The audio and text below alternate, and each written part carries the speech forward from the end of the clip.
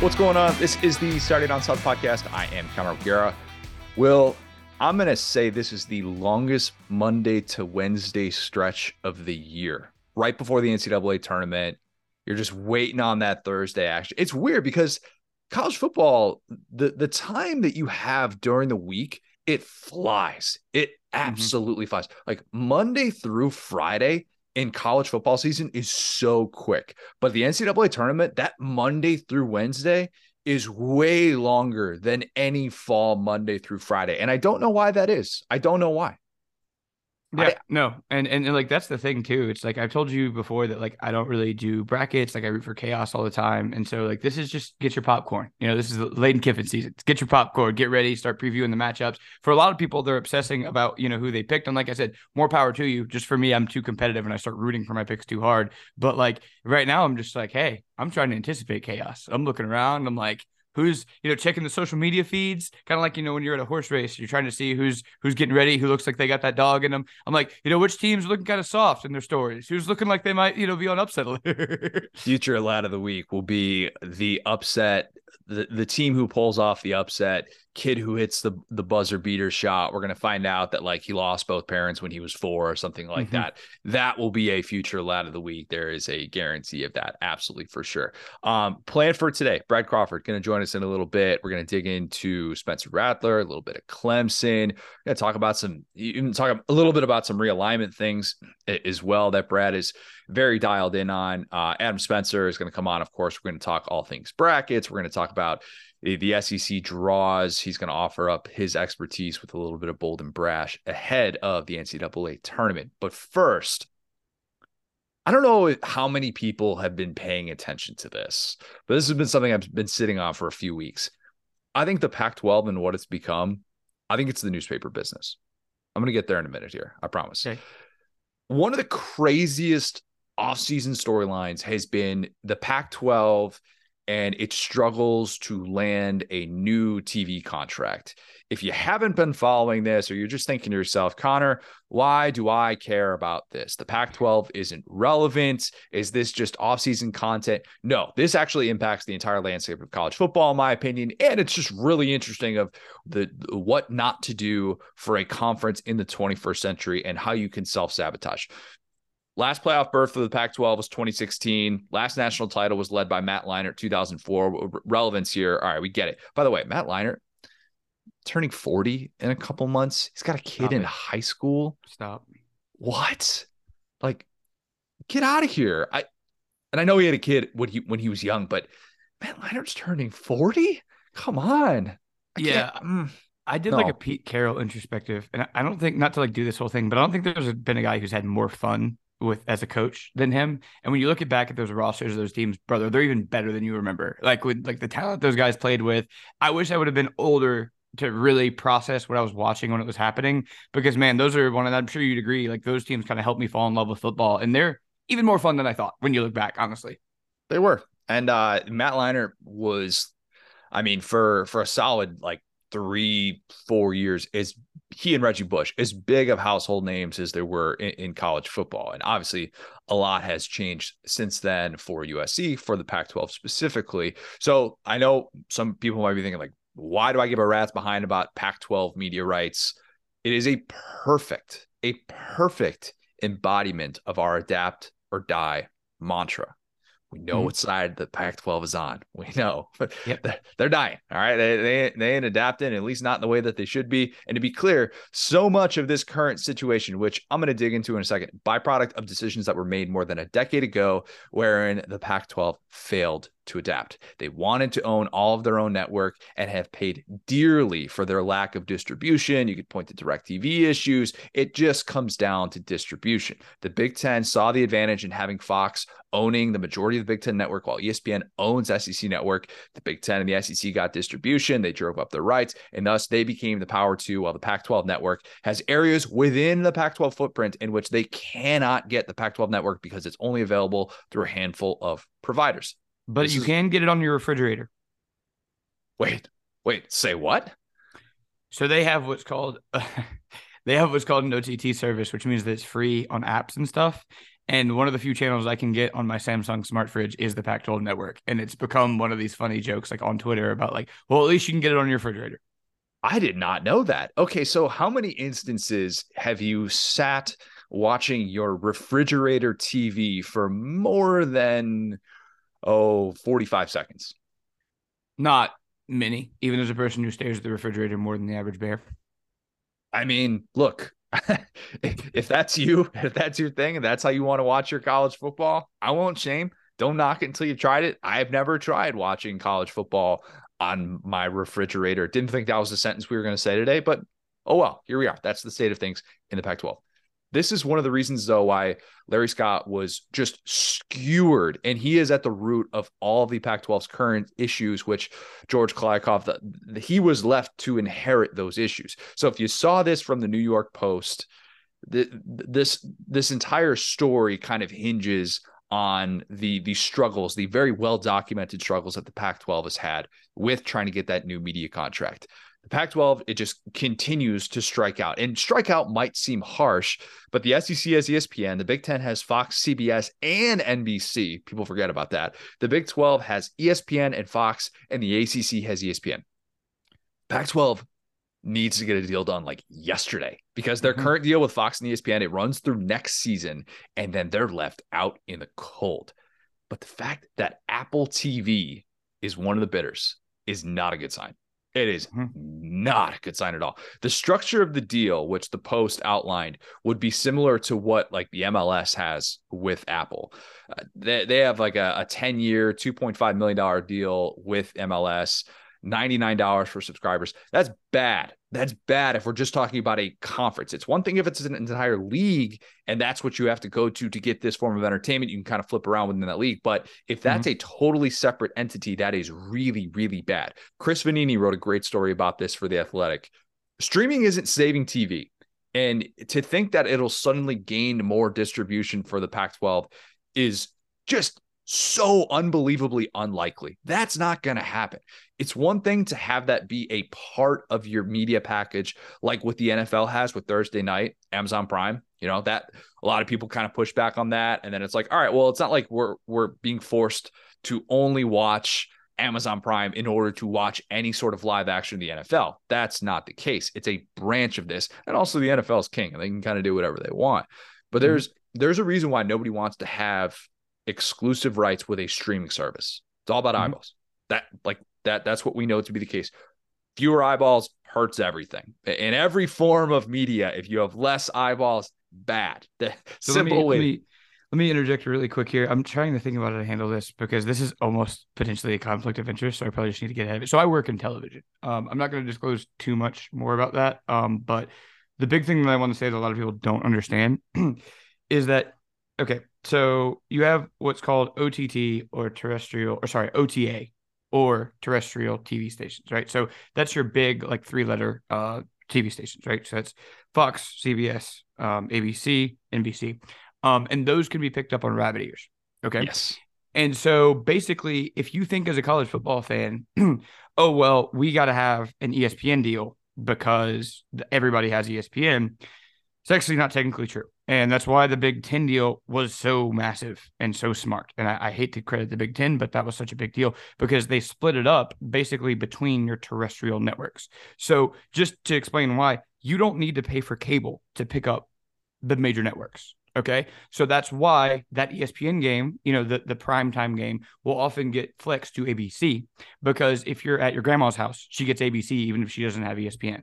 And so all of these conferences are vying for a very few amount of terrestrial spots. Okay. And if you're in a situation like the Big 12, you're going to see it as, okay, well, Pac-12 or Big 12? Big 12. You're Big 12. You basically are going to say, hey, we'll kind of almost piggyback on the SEC's deal because all of those terrestrial spots are taken. We really can't go to Fox. We really can't go to CBS. We really can't go to even NBC, which who knows what they're doing at this point. But we would rather have access through streaming and potentially get a game or two on ABC if that happens, then try to fight for our lives out there. Now, the reason why this is so bad for the Pac-12, everybody else's hay is kind of in the barn. All like the Big Ten deal kind of messed up everything, right? Because it was just as this bubble, I think, is starting to burst. You guys see kind of what the reports are for the economy and everything. I don't think another deal like that's getting signed, but it locked up all of these premier slots and left everybody else to fight for them. So the SEC now obviously is the premier conference in college football. No one's turning them down either. So whoever is not locked up from the Big Ten, they're now fighting for the SEC and saying, and that deal's already done, I know, but now everyone moves on and then moves on. But all these spots are spoken for. And so to bring it all the way around, that's why the Apple TV thing is bad, because Apple TV's subscriber base is so much smaller than ESPN's. They obviously don't have a cable channel. So if you have three options, right? You have terrestrial, you have cable, and you have like a streaming service or an OTT, like I was just talking about. That third tier is easily the worst because there are fewer, you have to pay for it. There's a paywall, and there are fewer subscribers overall.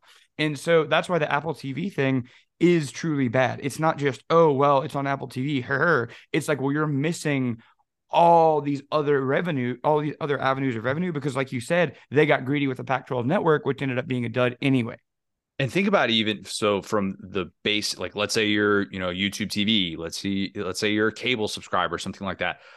The biggest frustration that people have with Amazon Prime and watching it on Thursday Night Football is that they can't flip around and watch other things. Exactly. You are locked into that thing. And you have to open a different app, a third-party app, to be able to have this. And we in college football fans are like, you got to be able to watch different games and stuff like that. And I'm coming at this from a different perspective. And if you want to watch your team, obviously you're going to do what it takes to be able to watch your team.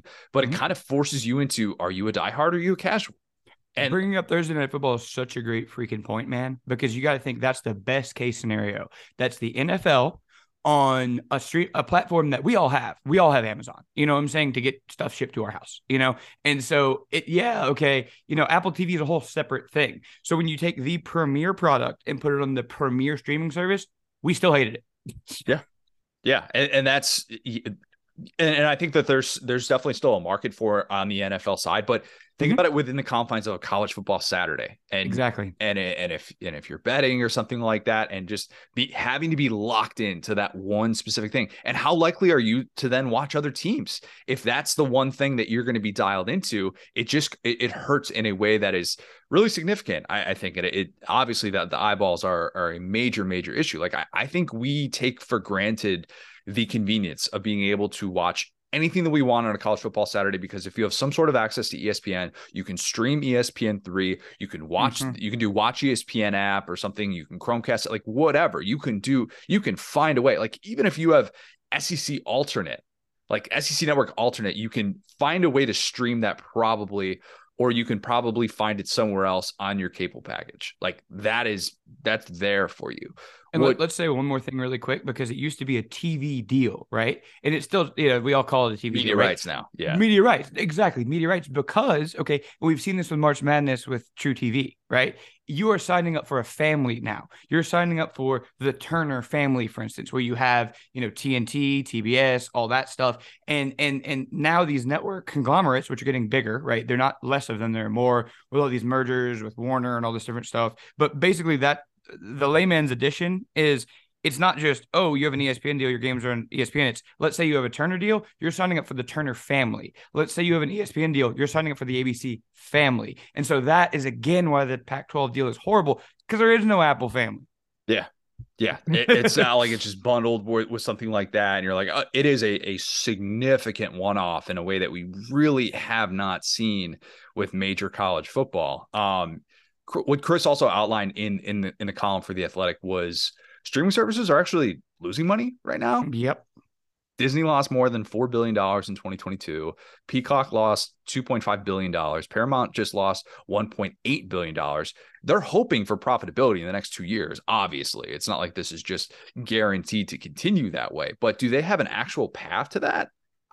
I don't know. Like that's anyone's guess. And they're trying to roll the dice, and that's just a massive unknown with the way that this plays out compared to cable networks who like they've dealt with cord cutting, but also the reality that live sports are still the premier thing to offer. And that is such a bonus with those cable networks. It's why Tom Brady is able to negotiate a deal that'll pay him $37 million a year to broadcast for the first time in his career. That's the money that's associated with this is a totally different ballgame. The challenge is that because live sports are so exclusive, it doesn't mean that everyone has a desirable product or that every network wants in on the action, especially with streaming. Like Netflix.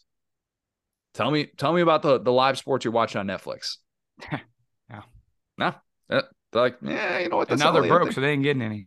Right. Yeah, they're trying to do the subscription thing that they're really trying to crack down on that, which we've heard that before. I'm sure, we'll hear it again from them. But the Pac-12 needed this to be a bidding war. And that's the point that you brought up before and why the Big Ten had such great leverage in the way that it went about this. And it didn't have a bidding war at such a critical juncture. And this is instead turning into a last person at the bar scenario. That's what we're looking like. Yeah. I mean, really, sometimes in life, all it takes is one. I say that all the time. Sometimes it's just all you need. You need that one job offer, something like that. Back when I was applying for jobs, when, coming out of college, and I applied for dozens and dozens of jobs. I think I applied for 58 jobs and I got 2 job offers. One was in Yuma, Arizona. One was in Kearney, Nebraska. I just kept telling myself every single day that I was sending out resumes, hey, all it takes is one. All it takes is one. Just get my foot in the door. This ain't that. This is not that, man. It's not. In the case of TV rights, it is just so different. If all you have is a couple potential bidders on your rights, you're just toast in this day and age. It's why in so many ways, the Pac-12, I said I was going to get back to this and I did. It is like the newspaper business, or at least what it's become. Both are doing whatever they can to try and somehow stay afloat. Keep Oregon, keep Washington, lose USC, lose UCLA, keep the Sunday edition, keep the regional editor, lose the copy desk, lose the back page. Pac-12 potentially going to a streaming service is like when newspapers went to online only. Because if you just heard that in passing without really knowing the industry, you might think, oh, they're adapting. They're not dying. This is modern. This is what you're doing. It's not adapting. It's dying. It really is. There are no wholesale changes that are suddenly going to swing things in favor of the Pac-12 or newspapers. Decisions that were made more than a decade ago have led to their decline, and now they look like they're about to die. The newspaper industry as a whole still has great elements to it, as does the Pac-12, okay? I'm not sitting here like Bill Walton saying... Mostly Bill Walton. I was about to say, they're okay, on the pros, on the assets side, pretty much Bill Walton and Oregon and Washington. On the cons, buddy. Yeah, shout out Dave Pash, by the way. Dave Pash, friend of the show. Well. I love Dave Pash. My bad. It's the Conference of Champions. That's my He's Bill just Walton. so uniquely Pac-12. Like Dave Pash could do anything, and he does. Like that's the thing. Yeah, Bill Walton about it. Those are your assets right there. Like that. That's pretty much what this has come down to. And look, there are still plenty of talented programs, I think, that we could look at within the U.S., like within the not USC, but within the Pac-12 that we could break down and say, oh, well, this place is this and this place is this. Like that's still there. Okay, that's nobody's denying that. I mean, Stanford swimming, juggernaut, absolute juggernaut. Okay, we want to go down that road. Look, this may or may not have, but definitely did pick I guess that's UCLA. I picked the Pac-12 team to win it all. But there are plenty of power programs within the Pac-12 footprint, but that's not the most important thing. And just like how I think there are a lot of great people in newspapers, it just does not come down to that. Just like with USC and UCLA leaving strictly because of the obvious dollars and cents, there are so many great writers who have accepted buyouts or been laid off and then gotten out of the business entirely. Two of my right there. I'm sorry. What were you going to say? I just cut you off. No, go ahead. Go ahead. Sorry, this was like swirling in my head. So I think you are completely hitting this on the head. I just want to talk quickly about the concept of water cooler television, right? And, when we were growing up, we all watched the same shows. We all watched the same premieres. There was no TiVo when we were growing up. So when you go to school, you'd be talking about the shows, and that continued into kind of like the mid 2000s, even kind of like the early streaming period. But now, to your point, this stuff is so valuable because, all right, you listener right now that's listening to this, think about the last time our society felt like we were all in on something together that wasn't sports, okay? Just like you grew up reading your local sports columnist, okay? As did I in Louisiana. That is now gone. It used to be a time when that sports column would hit and everybody would run and go grab it and leaf through it. And, players would be calling newspapers and saying, I can't believe you printed this. This is this is slander. This is libel. Okay, just like, Lost just like all these TV events that used to be. Okay. Now all of that is going away because journalism is decentralized. You have all these methods like, aggregation, the Athletic, to where it's hard. We talked about the pieces that you got to see. It's the Bill Connolly one. It's the Sando one. SDS will do a series, about every year. So that's like, this is our big series this year that everybody reads. But it as a writer, it's like a free for all right now because everyone has a voice, and television is the same way. So I think that's a great thing, because I think it goes to the streaming thing as well, because everyone sees sports as this gold mine. But exactly what you said, man, all of these streaming services are spending made up dollars. They've never been profitable. Netflix has completely gone over the hump of when they could be profitable, and they're promising investors for 15 years, we're going to be profitable. We're going to be profitable. But they just kept having to spend money to make money. So you look around at these different streaming services that are now in the game that are all losing money, and they're moving up the bottom line with these TV networks that employ people and have been insolvent. And so now we have this big bubble, which, like I said, the Big Ten got in on, but now the Pac-12 is completely left out in the rain. So I just wanted to contextualize that, but I think you're 100% on the money. Yeah, it's the way that we consume media has changed. And if you are at the forefront of seeing how that was done and the best ways to be able to capitalize on that, you were better off for it. And if you didn't, you're kind of left wondering, man, I missed out. And it's not even a matter of whether or not you're really good or you're offering a really good product. It's just there's so many more elements to it. And that's how I feel with journalism in general. Like, some of my favorite writers ever, I mean, like Teddy Greenstein, who I had on the show last year, and that was like a thrill for me. Somebody that I read growing up, like somebody that got out of the newspaper, even though he spent like 20 years at the Chicago Tribune. Lee Jenkins, who was so good at Sports Illustrated. Like, if you read Sports Illustrated in the 2010s, you read Lee Jenkins. He was must read every single time. And then he left to go work for the Clippers. And he's like, his title is Executive Director of Research and Identity. Pretty cool title. That just says LinkedIn written all over it right there. But like, he even said in his tweet, he's like, yeah, don't know when I'm going to be able to write again. I mean, he was, and that, in my opinion, best sports magazine writer of the 2010s. Wright Thompson, I guess, like is I don't really consider Wright Thompson like sports magazine because he does both a little bit more so. But Lee Jenkins was, you get a copy of whatever, Sports Illustrated, and you read that thing because he's that good. Dirk Chatelain, Omaha World Herald, just announced a month ago that he's leaving the business. 20 years at the World Herald, only job he's ever had. He went to Nebraska. He spent a lot of time in that state. He knows it inside and out. And I always, when I was in Nebraska, would think to myself, like, if I could write half as good as this guy, one day, I'll have made it. And in a normal world, and what people on the outside would look at with some of this stuff, you would think, okay, find a spot for these people. These people are really, really good. There should be a place for people who are unbelievably good at what they do. And if you're a program in college football who moves the needle, there should be a place for you. It just doesn't mean that it's in your current situation. The newspaper business is not a normal world. It's the business that's grasping for straws, just trying to find any sort of life raft or object at sea that it can possibly grab onto that stops it from drowning. And you just made a good point, too. Think about this generation of sports writers that raised us. And now it seems like it's very common for people in your age group and a little bit older to be giving these same sports writers jobs. You look at the guys like Le Batard with Greg Cody, right? You look at that exact same situation with the Clippers where it's like, this guy deserves to make money. This guy deserves to not go out sad in a way. And it's so sad because it's like the Master Splinter meme with the Ninja Turtles where it's like, oh, you raised me, now I'm going to pick you up. But that generation, the ones that are still able to write, is a lot of the time because of the good faith of someone who is doing it the non-conventional way, like a Le Batard, like you talked about, like a Wright Thompson, these guys who are able to do these niche stories that we need so much, and the emotions that these people make us feel, the way that Sports Illustrated used to make us feel. And then the other side, if you're, another example is Russillo. He always brings a lot of those guys back, and he's a non-traditional guy who always says, pay respect to your elders. But the other side of it is, if you want to have that type of career today, you look at Mina Kimes, you got to be on air. You can't just write anymore. Yeah.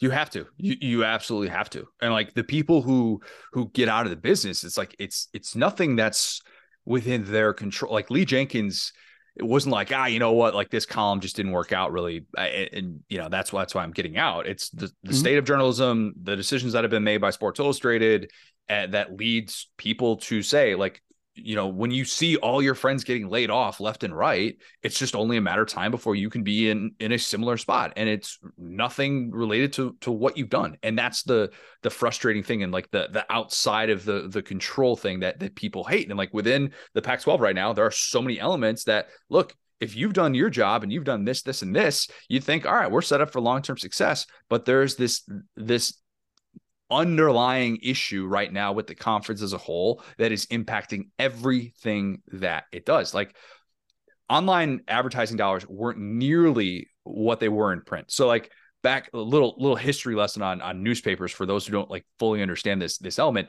So like, those who pivoted to just online, they usually did a bit too late. And even if they got decent enough traffic, it was still being accessed for free with like any sort of decent internet connection. So you're getting information for free and you're like, why would I want to pay for this? And then there was the pivot to get subscribers to be able to pay for journalism, which I support. I think there's a lot of merit to that, but getting online subscriptions is a challenge, and getting enough of them to actually continue to drive advertising dollars is tricky as well. Internet access just changed our way that we consume information, and newspapers, they might have just always been in a spot where it was inevitable, the hits that they were going to take. It probably didn't help that there are sites like ours at Saturday Down South. Like we sprouted. Our founders did a great job of spending in the right places to grow back when we launched in 2010. And we have found a sustainable model that doesn't have nearly the overhead that they do. But decisions that have been made a decade ago can impact the next half century. That is true in so many areas of life. And I believe that'll be the case with the Pac-12, because it feels like we're about to have another, and maybe we're still in our current, door of realignment that's open. I guess you could say that that's part of it. Texas and Oklahoma kind of reopened that door. Obviously, USC, UCLA, part of that window. And now there's probably going to be more who are going to follow in this window. If this new media deal has Big Ten or SEC teams making 3 times as much money annually compared to Pac-12 schools, like, why wouldn't they bolt? Of course they're going to bolt. When Al Davis had his wars with Pete Rozelle back in the day, one of the things that they went to their graves at odds about was a premise that we're dealing with today in college football. Rozelle tried to block the Raiders from leaving for Los Angeles back when they were originally in Oakland. His fear, Rozelle's fear as the NFL commissioner, was that if franchises could just leave for the highest bidder, we would lose tradition within the league, and the NFL would have all of this mess on their hands with teams relocating left and right. Al Davis won that battle. Like, he ultimately won after a really long legal battle with the NFL. And as a result, we got a bunch of movement in the NFL because owners are like, wait, you want me to stay in this crappy stadium when I've got this bigger market saying, come here and we'll give you money for a new stadium? See ya. We're gone. Underrated sports story of the 20th century was Al Davis leaving for Los Angeles after the lengthy legal battle with the NFL, only to then say the Los Angeles Coliseum, it isn't giving us the luxury boxes that we wanted. So we're going to have to move to Irvingdale, population 1,000, because they gave us like a $10 million check to build the stadium that we want to play in this pit by the highway. Underrated story. It's always about money. Because he was right, then he was wrong. That's the crazy thing. It's like he was so ahead of his time, but he believed it. He got too greedy. It was like, no, I'm going to keep demanding stuff. It's like, brother, now you're in a horrible base. Now you're in the worst baseball stadium in MLB. Let's start there. Yeah, at a certain point, you got to figure these things out. It's always about money. That's what this comes down to. It's ironic that Texas got all huffy about A&M leaving them stuck in the Big 12 when they left for the SEC to get a much bigger payday. And then, Texas turns around and does the same thing to the Big 12 a decade later. The previous version of that, the Southwest Conference, had different problems in the Pac-12, but it's something that you can kind of look back on and be like, all right, there are some similarities in the way that a conference can fall apart. SWC stood for Sure We Cheatin', which is just a crazy premise. By the way, it's like raining sideways on my house. I apologize if anybody can hear that right now. That is unbelievable how hard it's raining right now. Sure We Cheatin' is fantastic. If somebody needs to have that tattooed somewhere, just as a Southwest Conference appreciator. And it was actually too cutthroat. It wasn't necessarily the problem that the Pac-12 was dealing with. Recruiting was so intense and competitive that everyone was ratting each other out. Schools got hit with major sanctions, or like the case with SMU, it got the death penalty. The difference between the old Southwest Conference and like the current version of the SEC was the fact that every school besides Arkansas was in the state of Texas. So you're talking about the number one recruiting ground in America, and that's where everyone in one league was getting the vast majority of their players. ESPN.com did a 25th anniversary story on the death of the Southwest Conference. R.C. Slocum, former A&M coach, had this quote in there that just kind of encapsulated everything. He said, every Sunday in church, everybody's upset at each other. I love that. The dominoes fell. Like that's what happened. And, you know, SMU getting the death penalty, like shook up everything. You had public schools like Arkansas who were upset that they were getting the same treatment as private schools in terms of how much they would get for road games, even though like, we're bringing in more fans for these road games. We're giving you attendance. We shouldn't be having the same payday. And they're like, eventually, enough is enough. This isn't fair. This isn't how we want to be able to do business. Arkansas got a $6 million raise the second it signed on the dotted line to join the SEC, which at the time, back in the early 90s, that was the game changer. People said the beginning of the end for the Southwest Conference was SMU getting the death penalty, Arkansas leaving for the SEC, huge factor in that as well. That's what's about to happen in the Pac-12. And it already is, obviously. If Oregon and Washington are still in the conference a few years from now, I'll be absolutely shocked. I will. There's just so much angst over being the team who feels like, oh, we're pulling the weight for everybody else. Like, meanwhile, Rice and SMU were just totally crippled, post sanctions and dealing with all that stuff. And that is why, if you've seen, Florida State's administration has come out and been so frustrated with the revenue sharing in the ACC, and everybody and their mother, and we'll talk about this a little bit with Brad, Florida State is an obvious candidate to leave if they ever get the opportunity to get free from that grant of rights deal in the ACC.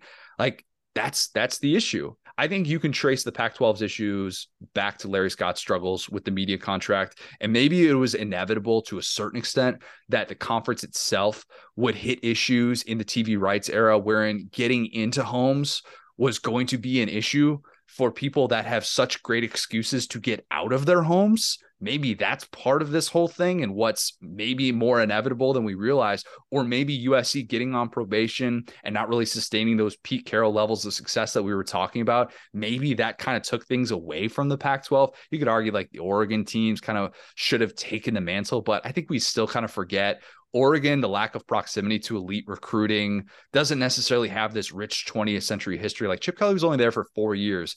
And in their entire time before the Chip Kelly era, they had like 4 top 10 finishes ever, which isn't that crazy? I was talking about this the other day, talking about media rights deal. People in our age group have been gaslit into thinking that Oregon is like actually a good historic football program. It's literally a coach program. It's Chip Kelly and then like 2 seasons of Helfrich. And that's like 90% of their 10-win seasons, dude. They didn't even they were trash. They were a doormat before he got there. And think about this too. When Larry Scott's trying to figure out like all of this, the future of the conference, the media deals, all that stuff, like back in the early 2010s, that's when Oregon really first started consistently getting top 20 recruiting classes. Before that, it was like, they could have the occasional 51. Yeah, maybe they're in the 30s or something like that. But that's when they really started to kind of pick that up. Larry Scott just never figured it out. He just never figured it out. Signing that 12-year media deal with ESPN, which that's a constant topic, is these long media contracts. Some might say that's a great form of security. Others look at it and say, you're an idiot. You couldn't re-up. That's what the Big Ten has done so unbelievably well. It's what the SEC struggled with that really long contract, obviously, with CBS, the $55 million annually that they were getting there. And that was something that held the SEC back from making as much money annually compared to the Big Ten. And there was also the decision that was made like 3 years ago for ESPN it was like 3 or 4 years ago. ESPN wanted to take over the Pac-12 networks. They wanted to take over their distribution. Larry Scott's like, no. Imagine having all those issues and then saying, no, we're still not going to do this. And that was kind of the preamble for USC, UCLA leaving. They weren't able to snip that one in the bud like they should have been able to.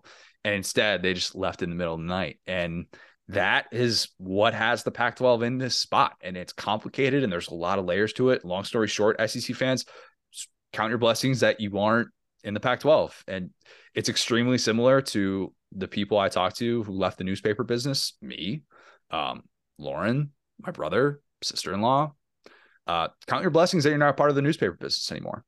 It's not good business. Just not. Simple as that. Yeah, I think that's one thing. And it's like generations are like 4 years now, because I mean, that's one of the differences between me and you and our age group, is that I initially wanted to be a journalist and I got swayed kind of like last second. I always talk about it, to go to Full Sail. I remember like having second thoughts and talking to the dean basically. And he was just like, man, listen, he was like, if you want to go to journalism school, more power to you. I'll write you a letter of recommendation. You can go to Mizzou, Syracuse, wherever. But he's like, this is where it's headed. It's headed away from there. And that's how kind of we ended up in the same place, right? It was just kind of like two ships passing, because I was headed towards social media and you were headed away from newspapers. But yeah, no, I think you're right on the money, man. It's funny, like I said, me coming from TV and you coming from newspapers, like this all relates to the Pac-12, because it's the same thing. And this is what happens when, we can make fun of the Big Ten, as we should, for being overpaid, right? For over leveraging themselves and capitalizing on all this. But looking at where the Pac-12 is at, I would much rather be the Big Ten. And honestly, like, you got to, hey, look, now that Warren has made a good trade for the Chicago Bears, he might actually be smart. I don't know, because if you look at his TV deal and what those universities are actually bringing to the table from a content perspective, seems like he bamboozled everyone in the left, whereas the Pac-12 are the ones like, why are you looking like that? I don't like you giving him credit for that trade when Ryan Poles deserves the credit for that trade, but go on. He didn't mess it up. He landed the plane. But point being, like, I think I would rather, it's the classic, would you rather be overpaid or underrated, right? It's like they leverage it correctly, and you got to get, you got to take care of the money first. And so we can make fun of them not winning anything, but money's going to help that. And to have, as much recent success really is the Pac-12, lost a couple of championship games. They have like a random win in there with Ohio State, but that's kind of it. Like the difference between the two. Washington has made it. Oregon's made it. USC almost made it. So, but the financial disconnect is there because they're able to bamboozle people in the Big Ten in a way that the Pac-12 is not. And this goes to the elitism we talked about with the Big Ten, thinking that we're stupid. The Pac-12 is even worse, right? Because they didn't even want to acknowledge football mattered until it was too late. Until like they were talking about, our academics. Oh, our academics. Oh, we're a basketball conference. Oh, we have swimming. We have fencing. Oh, you have to have a 4.0 to be a fan of a Pac-12. We don't have Walmart fans here. Oh, and like, Bill Walton just dumping. And I love Bill Walton. It's like, I truly do. But every broadcast, it's this, at this conference, they still got to go to class. All right, bruh. Well, have fun being broke in class. Like, I don't know what to tell you. Like, all right. And so, like, it's sad because a lot of these schools are so fun. I mean, you look at where Deion is in Colorado. You look at all these things, and they could have leveraged the geography. They could have leveraged, done the reverse Vandy model and been like, look, we have 6, 7 great academic institutions. Let's go grab another one. Let's go grab, one of these random schools. Let's go try to make a push for Oklahoma or something. Not that would have happened, but some middle America team that was without a home. Even like in Nebraska when they were up for it, maybe they should have made more of a push to do that, but they were too stuck in their ways. And I think, that relates to all of this. It's all the same, right? So, young Dolph said, rule number 1, get the money first. They didn't do that. They put everything above the money, right? Yep. They put culture, they put pride, they put all this stuff, and they were stuck in the old way of student athletes. And the concept of student athletes, guys, is dead. There are no student athletes anymore. Maybe that's not true. In football and basketball is kind of half and half, depending on where you play. Football, you're not a student athlete if you play in a Power 5 conference. But I'm not disparaging, the non-revenue sports. There is a lot that the NCAA does for the fencing team, for the volleyball team, all that. Those are student athletes. They still have to deal with a lot of the problems that football players do without the revenue. And that's even made it harder for them, in my opinion, because those guys, a ton of them aren't getting NIL deals, and they're still kind of losing all of the pride and not pride, but the what they're, where their dads played. They don't get to enjoy that because of the money going to a different program into their school. And a lot of them never see it. A lot of them never see that football revenue because it gets reinvested back into football, because the football boosters are like, dog, like, we're making this whole thing happen. Why are you going to put that into volleyball? And so point being, it all goes back to adapt or die, man. It all goes back to adapt or die. If you're sitting here thinking, oh, well, we're just going to keep our conference the way it is. We're going to resist the 12-team playoff like they did. We're going to resist on NIL. We're going to say basketball is equal to football. Now you're on my TV. Or sorry, now you're on my fridge. Now you're on my fridge. Okay? And the whole, is the refrigerator running? The answer's not for long, big dog. All right? Because about 4 of those teams about to leave, or if not. And you look at Washington and Oregon, who, I mean, dang, man, they've been company people through and through. Yeah, they've done everything right. And it's like, why do they deserve to get punished? Because this conference is stupid. Here's a question. Could the Alliance have saved the Pac-12? Um, honestly, I mean, even if they were in the room with some of the Big Ten guys who we were sure were equally stupid, it seems like they were so much smarter than them. And I'll say something too, man. You hit on this, and it's as simple as it is. I've never thought about it. A lot of the mismanagement at these Pac-12 schools, I think, has taken them away from that relevance. Having USC be useless for the last 10 years outside of the 2016 Rose Bowl, which you won't let me forget. They have not been the team that was supposed to be the Ohio State, the standard bearer of this conference. Yep. They haven't done that. And Oregon, as fine as they've been, we're trash until 2000. You know what I'm saying? They're not in Alabama. They're not in Ohio State. USC is. They have all these championships. UCLA even has been a historic, if you look through their alums, the guys they've sent through there, they've been that alternative to USC. They've been bad outside of Hundley and stuff for like 10 years. So I haven't even thought about how the mismanagement of that conference has gotten eyeballs away from them because the product has been gross. It's been these gross highlighter jerseys playing at 10 p.m. And then on top of that, they're like, we love the gross highlighter jerseys at 10 p.m. Oh, you don't want to reconcile? There's pushback with the time. Like David Shaw has spoken out about that, former Stanford coach. But that's what you can get.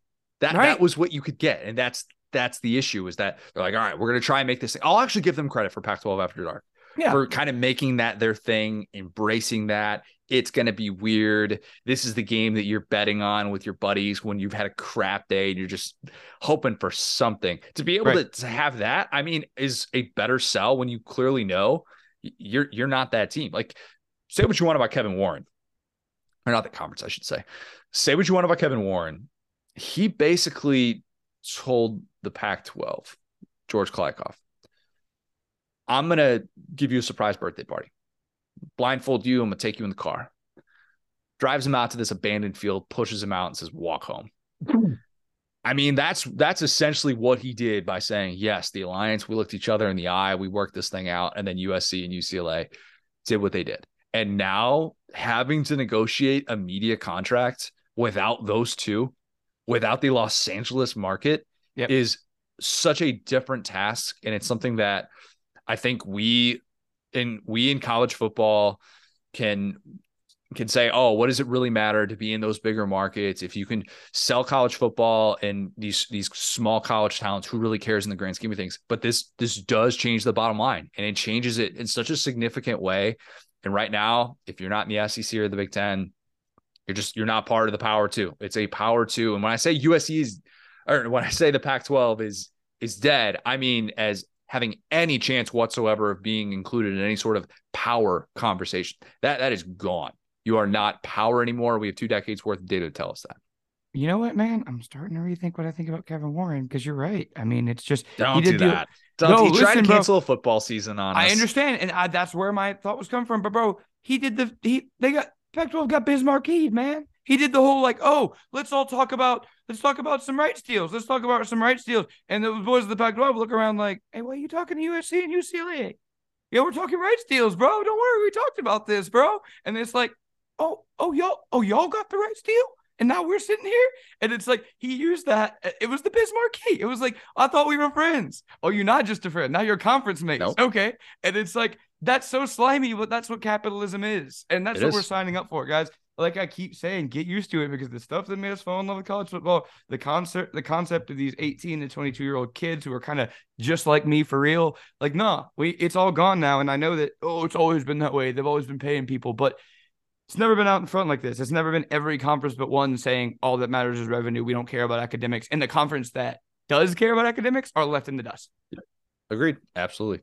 All right, before we kick it to Brad and Adam, a quick word from our friends at Underdog Sports Betting. As you know, not legal, not live in all these states like Georgia, Alabama, Florida, South Carolina.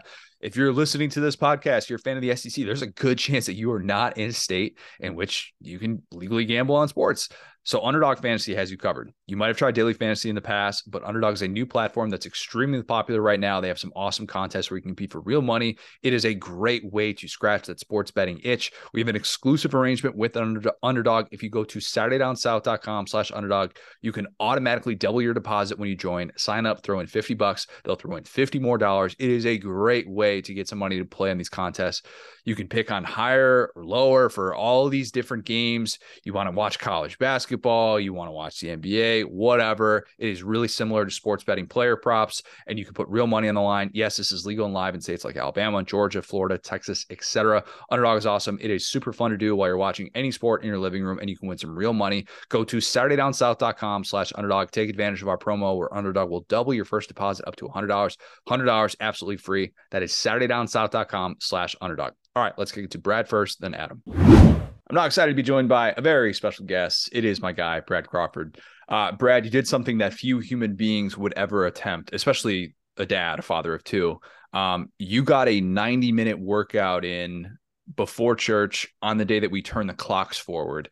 On a scale of 1 to 10, with 10 being the regret that you would feel after buying like some Under Armour sneakers, how much did you regret that decision? This was chest and back at 6 a.m. I guess we can call it local time this morning before the early service at church. It was pretty bad, man. And this was no water, no food beforehand. So after like my first couple sets, I like was seeing stars. All right. So that's probably on what, like also 6 hours of sleep, maybe? I went to bed at about 10 last night. So a little bit earlier than normal. Knowing I had that 6 a.m. ahead of me. Yeah. Okay. Yeah. I mean, it's regrettable. I'd say that's like an 8, in terms of regret. All the girls were sleeping. I left the house, worked out, came back home, and they were still sleeping. So it worked out good. You walked in like just stumbling up the stairs, seeing stars. Trying to be quiet. Yeah.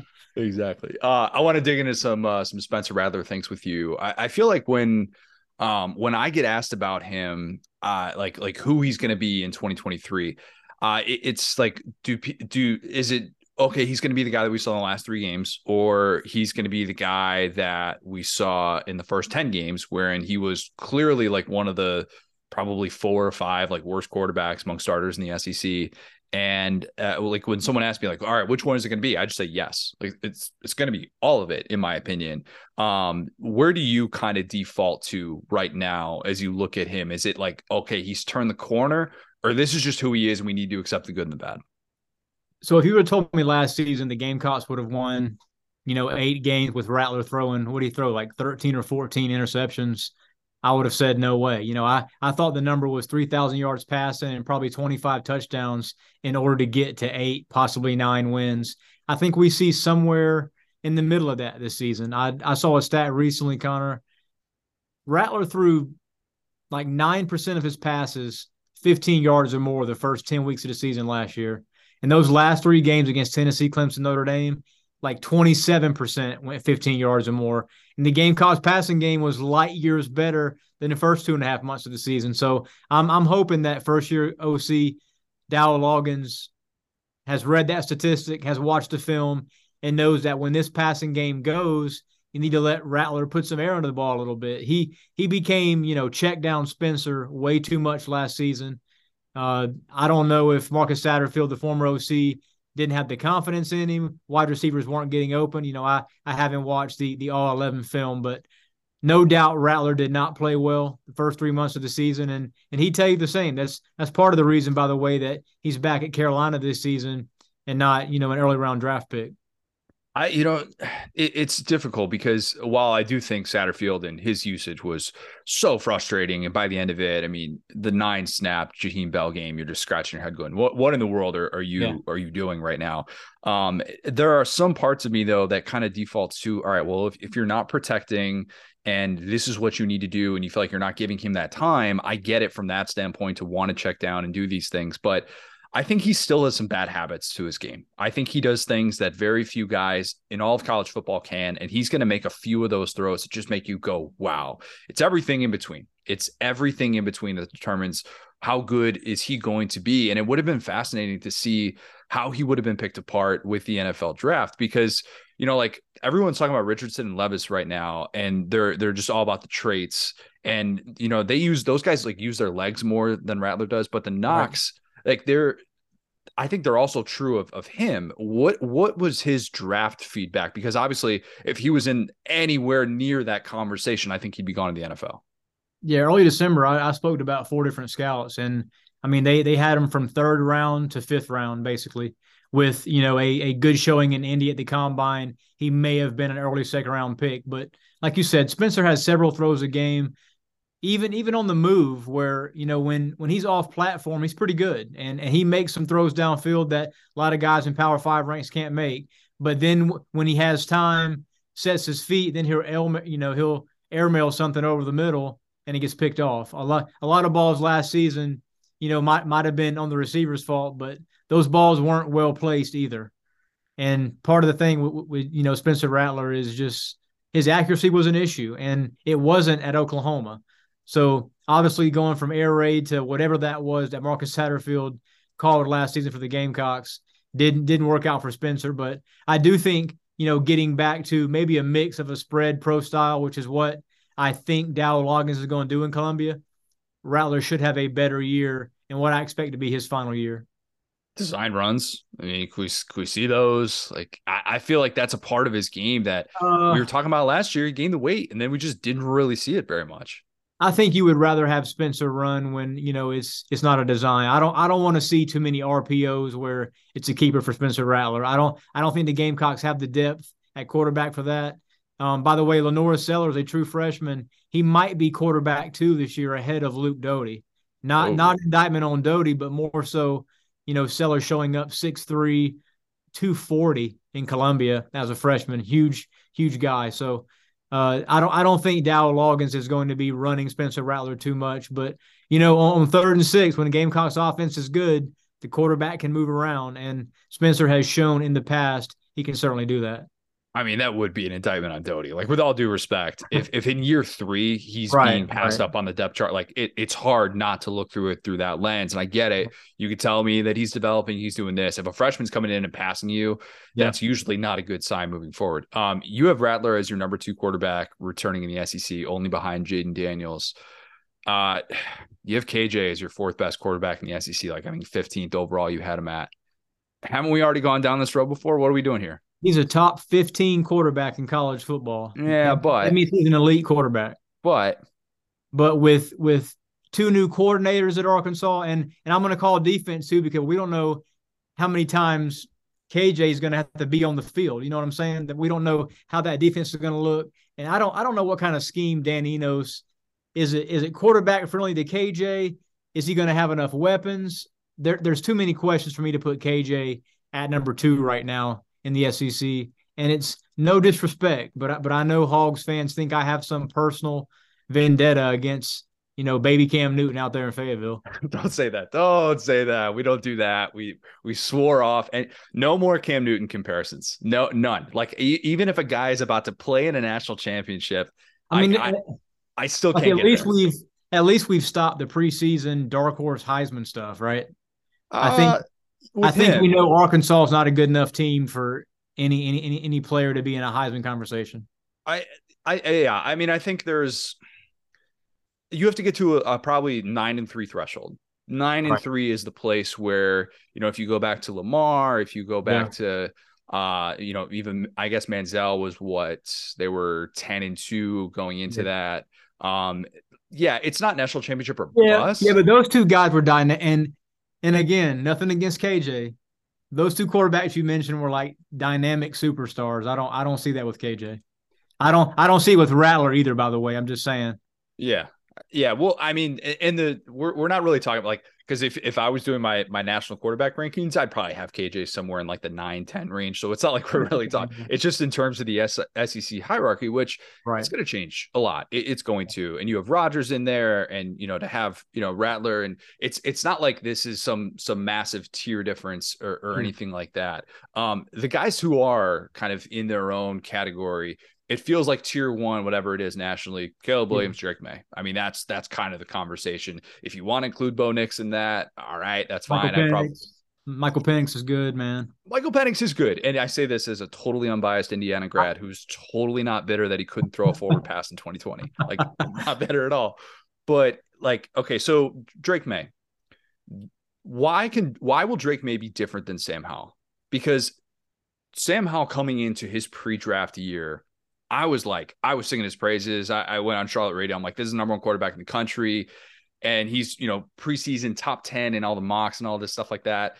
And then he kind of became like this Matt Barkley, Brad Kaya type where that's a good comparison. I think Drake May's a lot better player. He he just looks like an NFL type quarterback. Stands tall in the pocket. Sam Howell, watching a lot of his games, a lot of stuff was on the move. He had some elite talent around him too, as Drake May had last season. Now, I do think Drake May's junior year coming up his numbers will not be the same without Phil Longo and that air raid system. Getting UCF's OC to come to Chapel Hill. I just think that Drake May, obviously, he's going to be the top quarterback in 2024 class, but I don't know. I like him better than Sam Howell. I think he's a low bust guy, but it does depend on franchise fit, kind of where he's drafted at next year. And well, I mean, the defense for UNC, as we know, led by Gene Chizik, is going to be so much better. So he's not going to have to throw it as much. So totally different. I agree with you. That opener, have you kind of handicapped it, the South Carolina UNC opener? I think it's one of the best games of opening weekend. I know there's the Charlotte fatigue with those two teams, but I think there's a chance that they're going to be ranked facing each other for the first time ever. That's never happened in the history of South Carolina UNC. But I mean, obviously I'm emotionally invested too with Chizik, any game that Chizik coaches in. But do you kind of have a feel for how you think that's going to play out? Yeah, I saw the opening line a few weeks ago was like -2.5 UNC. That's probably where I'd have it, just because I think Drake Mayer is going to be the best player on the field. But the Gamecocks right now, I mean, going into that season opener here, 7 months away, I have more questions about South Carolina than I do UNC as far as a preseason top 20-ish team. I think the Gamecocks will be ranked higher than UNC based on the talent they've got coming back. But you look at South Carolina's pass rush. I would say coaches are cautiously optimistic right now. Essentially lost 3 starters up front. And then the rushing attack, losing Marshawn Lloyd to USC. He's one of like 5 starters the Gamecocks lost to the transfer portal. So I'm just very interested in that game. That's the sort of barometer game for both programs between maybe an 8-4 finish and a 9-3. UNC's a team, though, that I think will, fight for bowl eligibility. I think they'll be that bad as far as a struggling, preseason top 30-ish team. So they're going to be essentially like what it was 2 years ago, where 2 years ago they were starting off in the top 10. You got the household name at quarterback. I mean, Matt Brown's playing out the stretch, man. I mean, maybe not this year, but he's about 2 or 3 seasons away from hanging it up. I mean, I think that's fair though. Like, I think you can find ways around that to where it doesn't totally derail your team. And I realize I'm saying that as Jim Boeheim just did whatever the hell he was doing the last 3-4 years at Syracuse. But there's a way to probably go about this. And it's not necessarily like you have to name a coach in waiting, because that's not something you typically do in college football. But it feels like there's a path to UNC having some sort of relevance. But yeah, that opener should be really, really good. Clemson, I have dragged Dabo for the better part of 3 years since the portal has been a thing for basically like not abiding by adapt or die. But I got to give him credit. The NIL facility and the NIL coordinator, like they have the first NIL facility of its kind. I know Alabama, Miami, they have plans to do the same, but Clemson's at the forefront of it. Something new age, which didn't see a whole lot of people necessarily talking about that. Is Dabo suddenly one of the cool kids? Is he adapting? Yeah, that was sort of under wraps, right?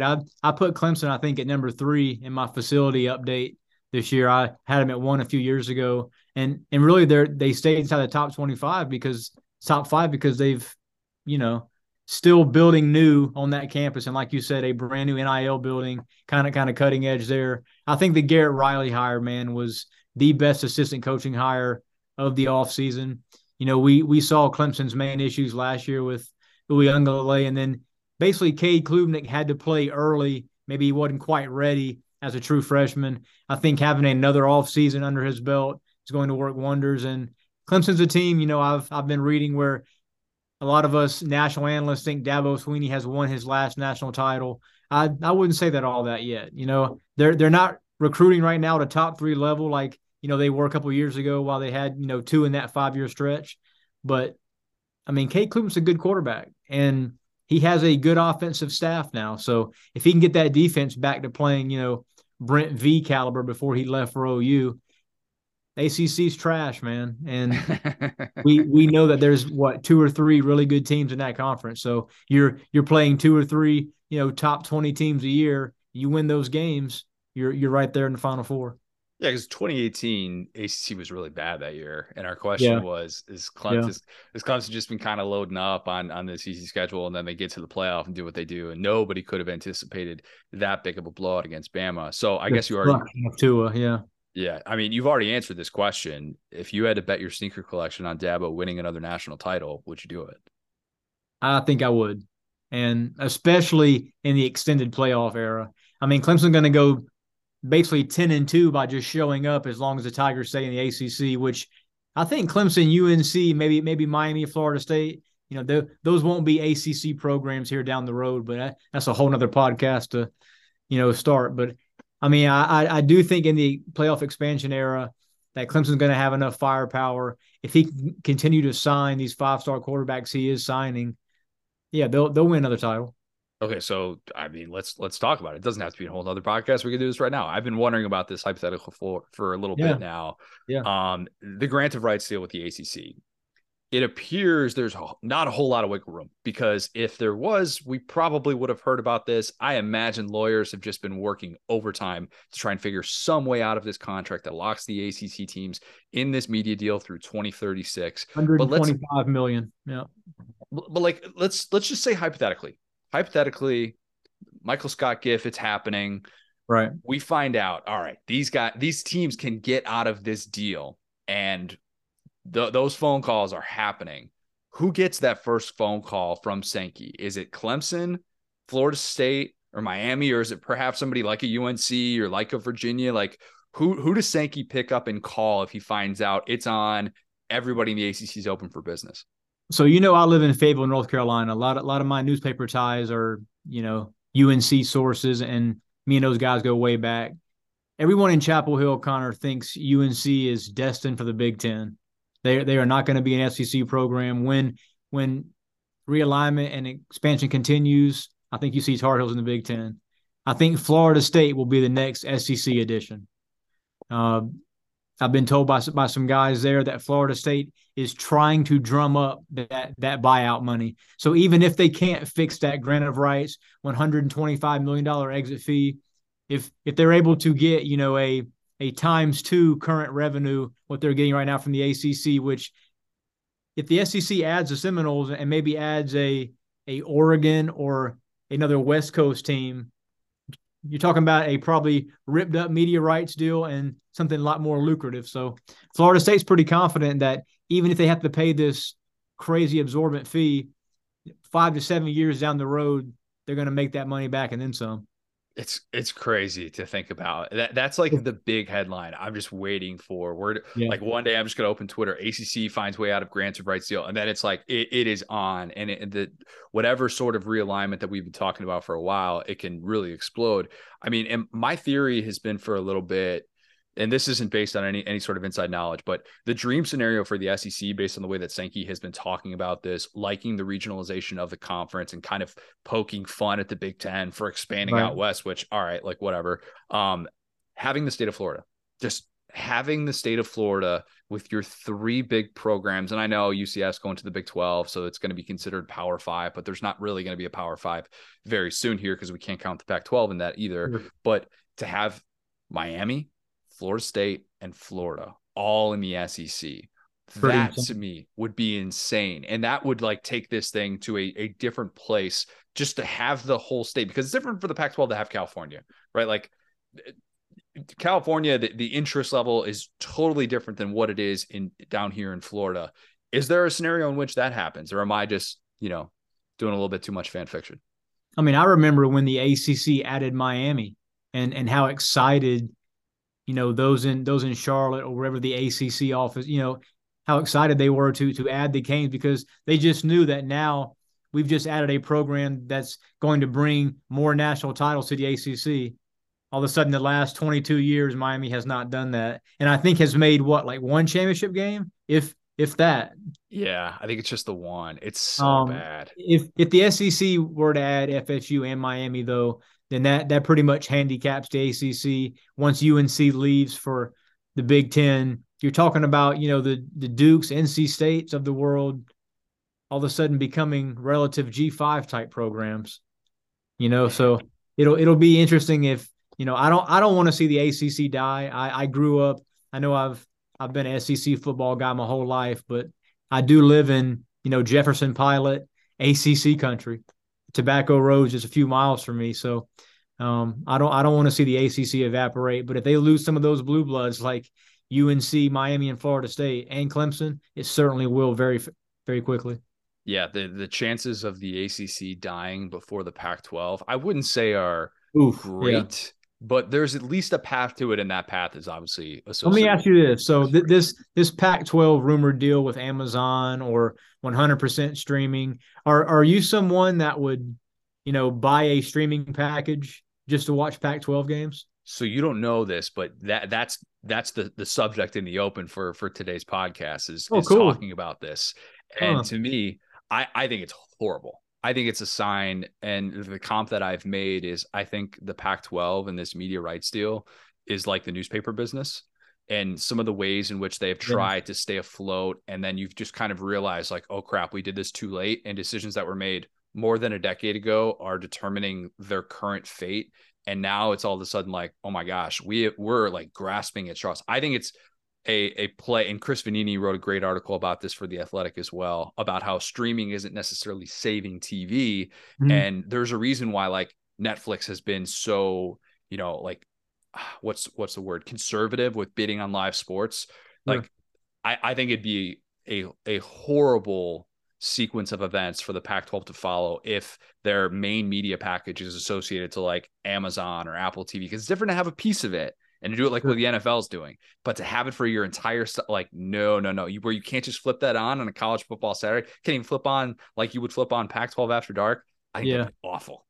I mean, you would go from basically Pac-12 network being obscure right now to then fading into oblivion. I have to download something on my TV just to watch, a Oregon Utah game. But if we do get to that point, I don't think some of the big wigs left in the Pac-12, like Washington and Oregon, are gonna be Pac-12 teams. Exactly. I think Pac-12 powers to be know that maybe those two, maybe in Arizona State, are going to leave soon, which now they're trying to have contingency plans in place to, okay, here's the 4 to 6 teams that we call immediately. I mean, even Rice has been mentioned.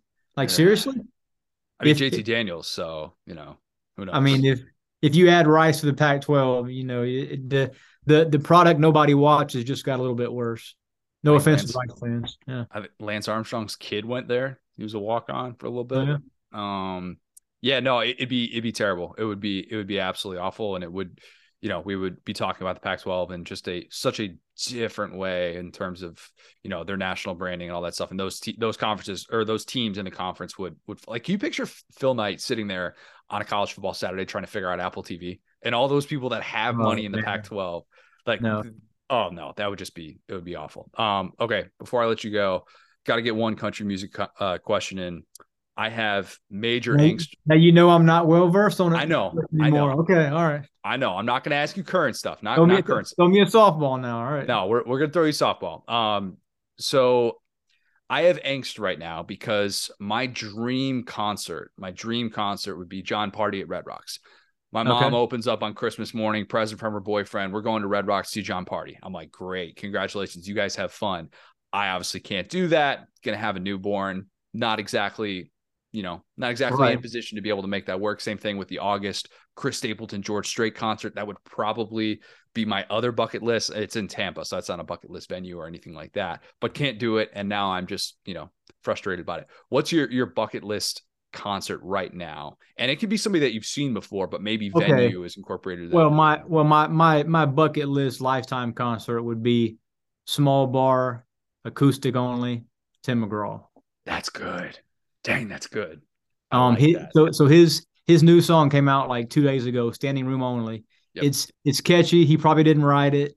It doesn't sound like old school Tim, but it's still new Tim McGraw music. So I had to listen to it. But yeah, man, if it was, small bar, 10, 12 people there and just Tim McGraw by himself on a bar stool, I would be there and not have to go to any more live concerts. That is such a good answer. Crap. All right, I got to change my bucket list. And we've dabbled in this a little bit. Ernest was over here right by us at Wakaiba Island. Oh, cool. And it was awesome. It was this little intimate show, like 100 people, something like that, and it was just Nice. all acoustic. You're like, this is the heart and soul. Like to see something like that, John Party in like a bar with 15 people, just scattered claps and stuff like that. PBR, So real $2 quick, PBR. yeah, let me tell you a story. So my like second year at Sorry Down South, I got to interview Darius Rucker down in a Charleston bar by myself before an album release party. And that's still, as a college football writer, like the most fun I've ever had doing a one-on-one interview. So, to think, possibly having that bucket list opportunity with Tim McGraw, man, that'd be sweet. Brad, the first time I met you, I want to say that you had an interview earlier in the week with Luke Bryan. And I was like, 2015, yeah. I think. Yeah, because I was like, wait, this is the type of stuff that they do with this company? Like, oh, he's just like chilling with Darius Rucker here. And oh, yeah. So Luke was he's a big Dogs fan. And of course, Darius is a Gamecock through and through. So, I mean, I need to be lining these opportunities up is what I'm saying. I'm trailing on you, man. I got to catch up to this. Okay, last one. 2 years ago, I'm going to put you on the spot just a tiny bit on this one, just a tiny bit. Yes, or you could just nod politely if you have no thoughts to add to this. I did a country artist to describe every SEC team, but it was 2 years ago, so it's already outdated. And I will update it some point this offseason. Hopefully that's on my to-do list. I'd love your take on this one for South Carolina. I've got a couple, but the one that I'm leaning towards is Cody Johnson. And I say that because it's like, before you could kind of say like Texas red dirt country, how much upside do you really have if you're not on the radio? How much upside does a program like South Carolina have if you're playing Clemson and Georgia every single year? Have we really seen their upside? And now that Cody Johnson is all over the radio and he's getting all of his singles are going to be big on country radio. He's starting to blow up, right? You can still buy low right now on South Carolina, and 3 years from now, when Shane Beamer maybe is a top 15 coach, then you're like, hey, I knew Beamer in year 3, before he became, so and so. I like Josh Heupel right now too. I think his stock it might be a little high based on how Tennessee finished last year, but when the Vols come back down to earth to about an 8-4 this year, after year 3 for Heupel, might be a good time to buy him too. Okay, so then for Josh Heupel, like if you're high on him, then it's like, what are we talking? Luke Combs? Hardy. Luke Combs for Hardy. You love Hardy. That's right. Yeah.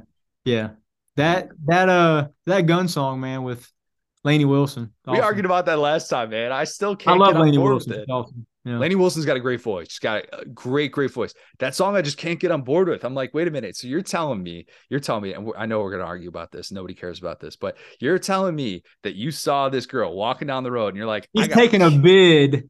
He's taking a bid just because he saw a girl walking down the road. That can't be worth it. That's never worth it. You saw a stranger walking down the road. You're like, I got to make this right. I got to kill this person that did this. Loneliness, man, makes you do a lot of weird things, I guess. Oh my God. Hey, look, I like the dark side of it. I love storytelling and country music. I'll support that one. I'm just listening and scratching my head. I'm like, you risked it all for this stranger that you didn't even know. I like country music that tells stories, not bubblegum radio hits. I like, a Blake Shelton song that from start to finish, he tells and he ends a story. So like anything before 2014, 2013? Like Old Red, yeah. Yeah. Oh, yeah. Yeah. Because I was going to say, Blake hasn't told a song in 8 years, but old school Blake. Yeah. Yeah, exactly. Brad, this has been great, man. Really appreciate the time. Thanks, buddy. How about this one? I call it bold and brash. More like belongs in the trash. Sorry, I must have missed that one. All right, let's do a little bold and brash. Talking NCAA tournaments. Got our guy Adam Spencer on. Adam, your initial reaction to the SEC's draw in the NCAA tournament was what? What was your biggest takeaway? I just think that this tournament has a lot of chaos potential. There's and that's, especially when it comes to the SEC, but that's the SEC's fault mostly because when you're in that, 5 seed to 9 seed range where a lot of these teams are, there's a lot of potential for upsets. 5 seeds lose to 12 seeds all the time. We've even seen more 13 seeds upsetting 4 seeds here recently. So, Tennessee as a number 4 seed shouldn't necessarily feel too good. But yeah, I just think that, obviously, we'll talk about Texas A&M's draw in a bit here, but, I just think that, it was a fair draw. It's just tough. Like, and that's the way it should be in March, I guess, especially, like I said, when you're in that middle tier range.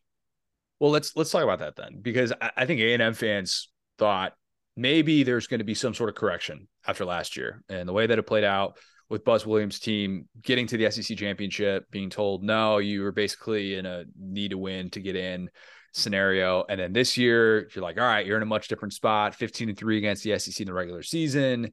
You end up going 17-4 against SEC competition, which that is significant for an 8-bid league. And then you're told, oh no, you're actually only a 7 seed.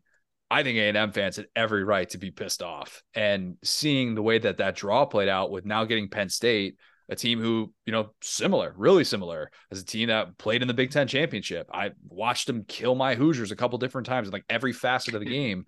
I think A&M fans have an even bigger gripe than Vandy fans who felt like they played really well down the stretch but didn't get in. Yeah, I mean, Vanderbilt just didn't have the overall record, I think, and that's fine. They this more than anything else, it just seems like they really, normally they say like, oh, it's how you're playing late, but they really seemed to value early season wins, or losses. And Texas A&M had a rough non-conference schedule that seems to have hurt them, even though, like you said, they went 15-3 in regular season against the SEC. They beat number 1 seed Alabama in the regular season. They, what more do you, 17-4 overall against SEC competition? Like, what more do you want from the Aggies? Like, I don't, but like I said, like, and similarly, like on the opposite side of that coin, Arkansas is an 8 seed. I have no idea how they're that high. They should be a 10 seed, maybe even an 11 seed in a play-in. And that's not like, I've been a big fan of the past 2 Arkansas teams that have gone on to the Elite Eight. So I'm not like an Arkansas hater just because I'm a Mizzou graduate. I've liked what Coach Musselman has done. I just think that, they had a couple nice non-conference wins, but they come into this tournament having lost 4 or 5 games, and they're just really struggling. And I don't understand why, the early season wins were and losses for A&M were factored in so heavily when, in the past they've said that part of the metric is how you're playing late. So. Okay, so answer this, because this is what I was wondering about as it relates to scheduling. And scheduling in college basketball is very different in terms of, what's actually valued. And I would look at A&M, who it was very well known. Okay, they're non-conference bad, really bad. You have so much to lose from those quad 3 or quad 4 losses that it almost blows me away that more teams aren't willing to just say, we're going to strictly play quad 1, quad 2 games. And I understand you want to be able to get your guys confidence. You don't want them getting banged up. But I'm looking at some of these teams going, man, the amount of losses they have just does not matter. It just does not matter. And I'm thinking, if you can just have the quad 1 wins and just put that in your back pocket. I mean, even like TCU, how many losses TCU have, but because they have 8 quad 1 wins or something like that, it's they get the benefit of the doubt. And even West Virginia is sitting there with 14 total losses. All right, but West Virginia played in the Big 12. So they get these opportunities for all of these quad 1 wins. And it's just if that's what's going to be valued, and if they're not even going to fully look at net, then doesn't it make more sense for these teams to just say, screw it, we're just going to play the most difficult non-conference schedule possible? Yeah, I mean, that's I agree 100%. I mean, just look at the first team out was Oklahoma State. They're 18-15. And, then you have Clemson there that's 23-10 and gets left out too. But just for those 2 teams and for Oklahoma State to, be in that same conversation as Clemson, it's crazy. Like you said, they have so many opportunities to play quad 1 games, and that does seem to be what's valued. I mean, this Gonzaga team is not a 3 seed. They should be a little lower.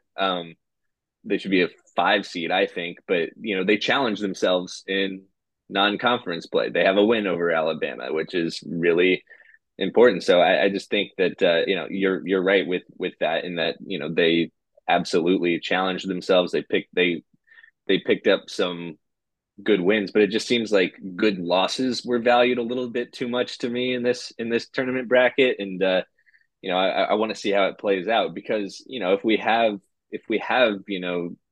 6 Big 12 teams make it to the Sweet 16, then everybody will look and be like, yeah, that's justified. They played a tough schedule, and clearly all those quad one games, win or lose, helped. But if they get 3 teams into the Sweet 16, I mean, especially when you have a 1 seed in Kansas, a 2 seed in Texas, and and 3 seed in Baylor, so some very high rated teams.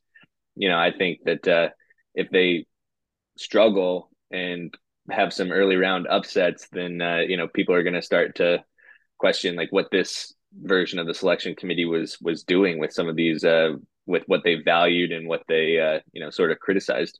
And I think the Big 12 sort of deserves the benefit of the doubt. If you have 2 different national champions in consecutive years, okay, yeah, like your conference is good, checks out. I think the Big 12 is really solid. There's no doubt about that. Just seeing the way that the bids shook out, though, it's impossible to predict who's going to get the benefit of the doubt. I think Kentucky fans have long felt, at least Cal has long spoke out about all the raw deals that Kentucky gets, and everything's an injustice. And like, there's a certain point to be made for that. I came into this thinking Auburn's probably going to get a tough draw. They're probably going to end up getting a really tough draw, given what they were down the stretch. Lose 9 of your final 13 games. It looks like you can't close these games out. And I'm telling myself, don't put any sort of faith in this Auburn team. And then I see the draw. And I'm like, oh, that's interesting. This could be shades of 2017 South Carolina. 2017 South Carolina gets to play essentially a home game in Greenville, and they end up being like the home team in the second round against Duke. And then you're kind of wondering, wait, how did this work out this way? And Auburn now gets to play in Birmingham, potentially, if they're able to get past Iowa in the first round. They are able to get to the second round against Houston. I'm sitting there going, crap, Houston, you better be rooting for Iowa to win that first round game. Yeah, I mean, for sure. And I think Iowa has the firepower offensively to do it. But yeah, I mean, that's going to be a very pro Auburn crowd. You're very right about that. And it's going to be, it's going to be interesting because Alabama's there too. So, it's going to be a pretty split crowd there. So, maybe if Alabama fans buy up more tickets, maybe there'll be a little bit more feel of a neutral site game for Auburn. But I expect their fans to show out too. They really like this Bruce Pearl era of Auburn basketball, so I expect them to be pretty well represented. It's just I don't know if they'll be better represented than Alabama. So we'll see what sort of crowd dynamics are there for those games. But yeah, I agree with you. I mean, I think that's a big benefit for a 9 seed. Especially when a 7 seed like Mizzou gets shipped off to Sacramento. So thoughts and prayers to those refs. Bruce Pearl, Fran McCaffrey. Oh my God. I don't know how you mentally prepare for that. That sucks. That's gonna be terrible. Okay. Tennessee or Mizzou, who would you say has a better path to the Sweet 16? Because you would say, as of a couple of weeks ago, Tennessee should be set up really well. And then, obviously you lose Ziegler, and then you're wondering how in the world are you going to get past this Duke team to get to a Sweet 16. And we're suddenly maybe asking the same questions about Rick Barnes all over again. And then Mizzou is sitting there with, like you just mentioned, a difficult draw. We saw those 2 teams play in the SEC tournament, a game that you tipped me off on this very podcast about a month ago. And you were exactly right on the money with that. Those 2 teams, how do you kind of break down their draw and their path to get to the second weekend? Well, can I start with how long can I have for a Mizzou rant here? I'll limit you to just keep it under a minute. You're good. Okay. So they tip off at 10:40 a.m. local time in California. That's malpractice by the NCAA. Like that's unfair to Utah State too. Like that's not just the Mizzou got screwed thing. Like what are they doing? Tennessee tips off at like 9:40 p.m. Eastern time. So it's gonna be late. So why not switch those 2 games? Why not make Tennessee tip off at 1:40 p.m. Eastern time and have Mizzou and Utah State tip off out west at 9:20 p.m. Eastern time? Like there's your fix game right there. But you've got the early game. You've got Virginia plays that like 12:40 game in Orlando. And so that's like, you wouldn't be able to just switch those.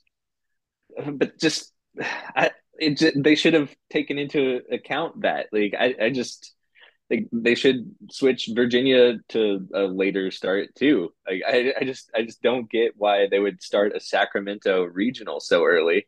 And then, Utah State obviously is a very well loved KenPom team. I think KenPom has them in the top 20. Yeah, he has them at 18. So like that's a really really tough draw for Mizzou.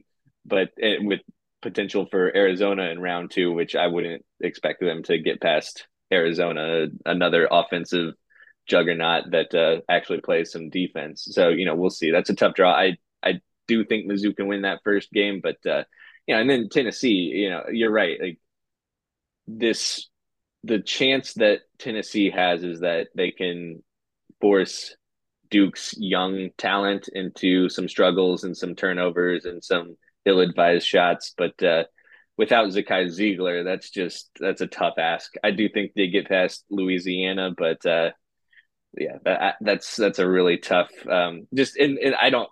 That's just with anybody. Like you could have anybody lined up across from Tennessee at this point, and without Ziegler, the real spark plug for that team, both offensively and defensively, and their one true point guard. Like I just don't. That's a brutal injury. That's probably tied with Jalen Clark at UCLA for the most impactful injury of a top seed heading into the tournament. But again, like that's why I wouldn't have had Tennessee as a 4 seed. Like, yeah, it just goes back to just how much they valued early season wins and losses, because Mizzou beat Tennessee head to head twice.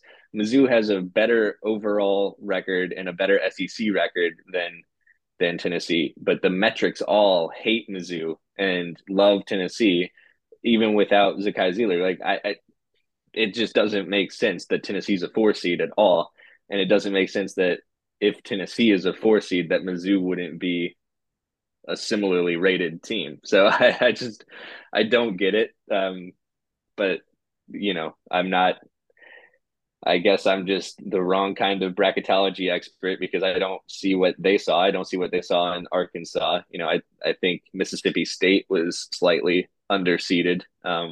But this bracket is a real head scratcher to me, and both of those teams have tough draws, and I don't see either of them getting out of the second round, to answer your question about Tennessee and Mizzou. I think that Mizzou rant was more than a minute, Adam. I think so too. I got on a roll there. I'm fired up, Connor. Fired up. I love it. Good time here to be fired up. Let's go to the Saturday Down South Podcast Facebook group. We've got some very bold, very brash predictions here. Ryan Land says VCU to the Sweet 16. Go Rams. Shaka Smart, like still. No, he's at Marquette. I know that. I Marquette in the Final Four. I'm not that dumb. VCU, have they done anything in the NCAA tournament since Shaka left? Not a lot, but I like VCU to beat St. Mary's. I think that something that gets overlooked a lot with St. Mary's is that they do beat up on a lot of these West Coast Conference teams that historically we don't pay much credit to. I mean, yes, they'll sometimes, like, they went like 1-2 against Gonzaga this year, so they got that win over Gonzaga. But like, I just think once it comes to tournament time, they've been historically disappointing, just because I think that they are overrated a little bit based on their overall record. And you look at the metrics, and it's like they're like one of the slowest teams in the country. And yeah, they're great defensively and they're efficient enough offensively, but I just think there's such a variance there in teams that play like that. And all you need to do is look at Virginia under Tony Bennett. They were the first 1 seed to lose to a 16 seed, and then they come back and win the whole dang thing. So, teams that play like that have that variance. So I do have VCU upsetting St. Mary's. That's my 12-5 upset. But Connecticut people have given up on Connecticut a little bit. So now they're riding a little bit of a sleeper status up until, their recent tournament performance. But that Connecticut team is really tough. but VCU still plays with that pressure that Shaka implemented, and so that's going to be a really good game, a really sneaky 4-12 matchup if Connecticut can get past the Fighting Rick Pitino's in round one, which I think they should be able to. But yeah, I think it's not a crazy take to have VCU in the Sweet 16, but I have Connecticut taking them down. You're the first person I've ever heard refer to them as Connecticut. You made it longer. I respect that. I actually do. I like that. UConn is they're beloved by the metrics. Like all the KenPom stuff is just UConn. And I was like hearing about them. I remember in November, and then they kind of fell off a little bit. And now like I think Jay Billis has UConn in his Final Four. That region itself is wild because I mean you've got four of the top 9 in KenPom. Are in that region. Like Gonzaga just, kind of waiting in the wings there, and like what could potentially shake out. And given, UCLA's relatively unknown status with the Clark injury and all that, but that region feels like it could end up being the absolute best one. Do you agree with that? If you think in terms of like top end talent, I definitely think that those top 4 seeds, like that is the one region where I have all 4 top 4 seeds advancing to the Elite 8. So, or to the Sweet 16, I mean. So I really do think that is the most top heavy region. And all those teams are capable of long runs, but the most exciting region I think is the East, where I think just chaos can reign. They have Marquette in there, Kentucky, Duke, Memphis, Purdue. Like I have Memphis upsetting Purdue in the second round as my first number 1 seed to lose. I think that there's plenty of potential for that region to be chaos, and I expect things to be a little more orderly in the West, but some really good basketball, especially starting in that Sweet 16. The most popular non-1 seed to make the Final Four might end up being Duke. Like out of that region, people don't want to pencil in Purdue as a Final Four team. Like trusting Zach Edey, if he gets 2 fouls, what does that look like? There's a definitely rookie, or not rookie, but 2 freshmen in the backcourt. That's oftentimes a death sentence in March. So yeah, not ideal for the Boilers. All right, let's go to this one from Grant Haney. He says Alabama does a Texas 2-step in NRG Stadium with Brandon Miller and company cutting down the nets in H-Town against Texas on a last-second 3. A feeling Longhorn fans know all too well. And 9 months later, Saban and the Tide, he said TYDE, as in like Ty for Ty Simpson, go on to win national title number 19 in the same building. That is fire. That is a fire take there. I mean, I don't know. Like Alabama is going to be an unpopular team nationally. They've been ever since the Brandon Miller situation. In the way that Nate Oates has handled that, they've been a very unpopular team nationally. I know some Alabama fans have dug in their heels and will support them no matter what, and that's fine. That's their choice. They're right. I just think that that's going to be a lot of pressure on this team's back. And they rose to the occasion for the SEC tournament, but this is a longer march to a title here. It's always tough. There's 68 teams in this bracket, and about 25 of them could potentially win it all. It's a crazy year like that, but Alabama certainly has the talent to go that deep. It's just a lot of pressure being the number 1 overall seed. I don't know when was the last time that the number 1 overall seed won the title? Do you know? I know, when Gonzaga and Baylor played and Baylor won, they were like the number 2 seed overall, but like, I don't know when. To go, what was it? I mean, 16 of the 22 champions in the 21st century were 1 seeds. Right. So it's probably not that far that you have to go back. Kansas wasn't the number 1 overall seed last year, were they? No, I don't think they were. Yeah, because was Gonzaga the number one overall seed? Oh yeah, I think you're right. Yeah. Yeah. So So it's yeah, been a minute. it's been a minute, and yeah, so that's a lot of pressure to carry on you. So yeah, they've risen to the occasion, though. It's just then you have the football portion of that where you're breaking in a new quarterback.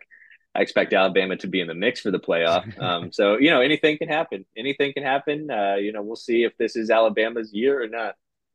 Nova, Jalen Brunson. That has to be the answer, right? I would think. Last number That one makes overall. sense. Yeah, that makes sense. Yeah. Joshua Morris says Rick Barnes gets the Vols fired up and they make a run to the Sweet 16 after beating Duke. I would consider that a bold prediction at this point. Kentucky loses in the first round, and immediately in the offseason, they fire Coach Cal.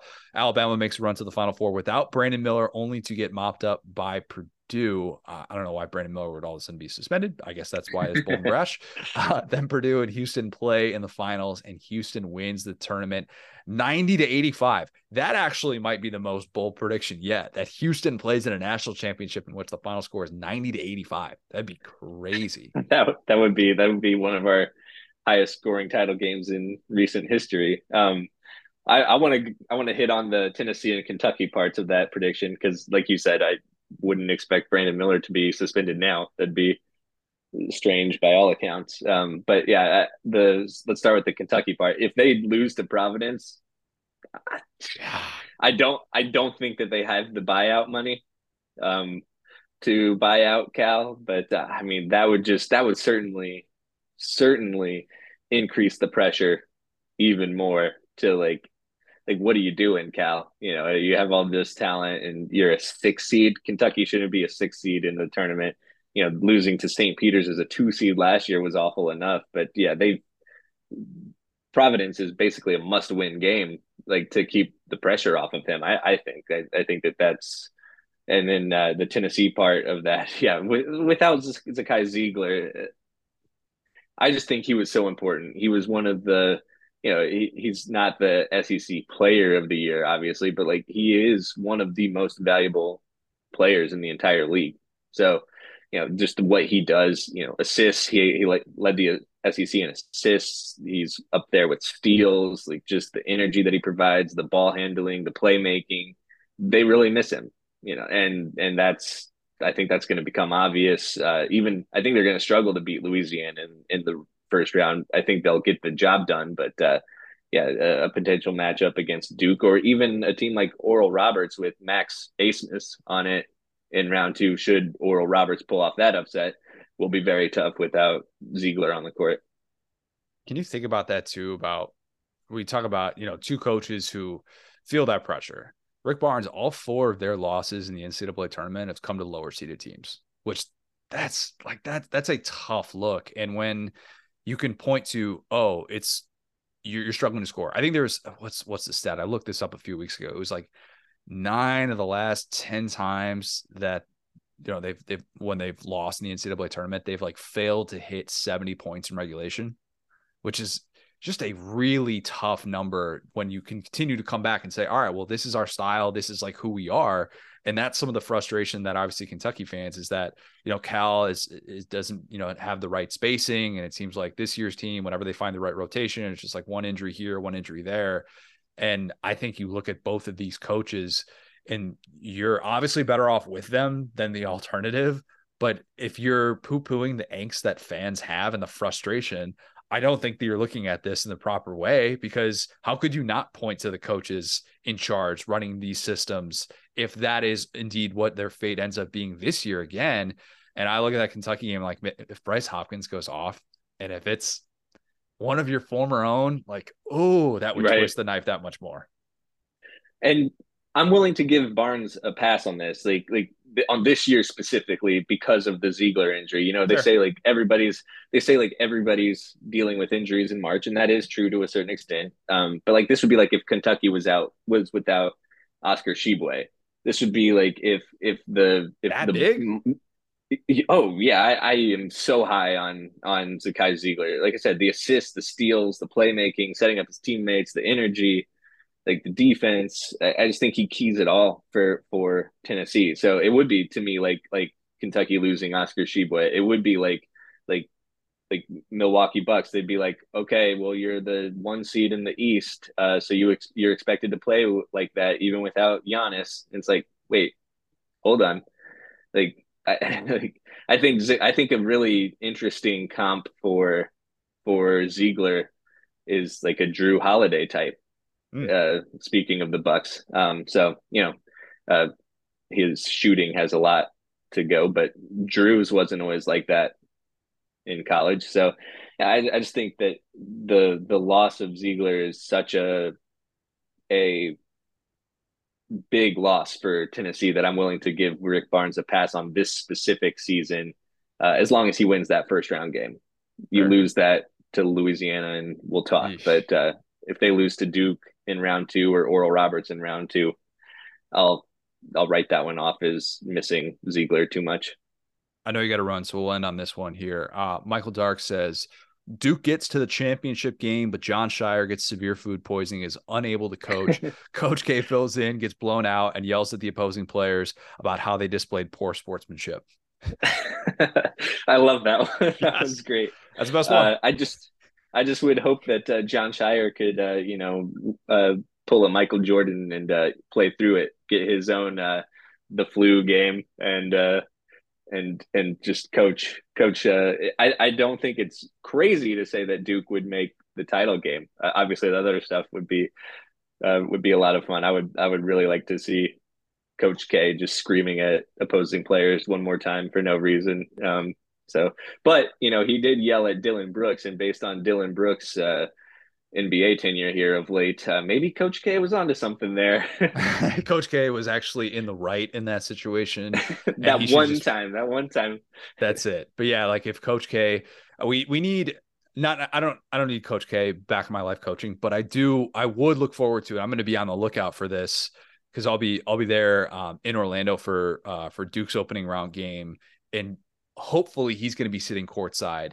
And if he lectures anyone, I just need to have my phone locked in on him and just see the video of Coach K lecturing somebody or just shaking somebody's hand and talking in their ear. And then we'll just fill in the blanks. That's what we'll do. We'll fill in the blanks. We'll say like, oh yeah, Coach K told him that, like he really hated that guy's shot selection. Oh, did you have to do the 3 goggles after that one? Like what a bad look for that young man. That's what we'll do with Coach K. I like it. Adam, this has been great. We have great coverage coming all tournament long. SaturdayDownSouth.com, Blue Chip Grit, BlueChipGrit.com. Everybody should go check that out. You want a basketball newsletter. You don't want to necessarily have to sift through a ton of different stuff to be able to get some coverage while you're filling out your bracket. Great news source. Lots of great stuff in there. What else am I forgetting? What else should people be following along with? No, that's great. We've got our Final Four picks coming in Tuesday's newsletter, and we name a couple sleepers too. So that'll be a lot of fun. So yeah, make sure you subscribe. Awesome. Adam, appreciate it. We'll do it again soon, man. Yeah, thanks, Connor. If you have not, leave us a 5-star review. Subscribe to this podcast. Follow us on Twitter at the SDS Pod, at SatDownSouth. Subscribe to our basketball newsletter, Blue Chip Grit. You can do that at BlueChipGrit.com. Join the Facebook group and hear your name read on air with Figuring Out or Bold and Brash. Thanks, guys. Talk soon.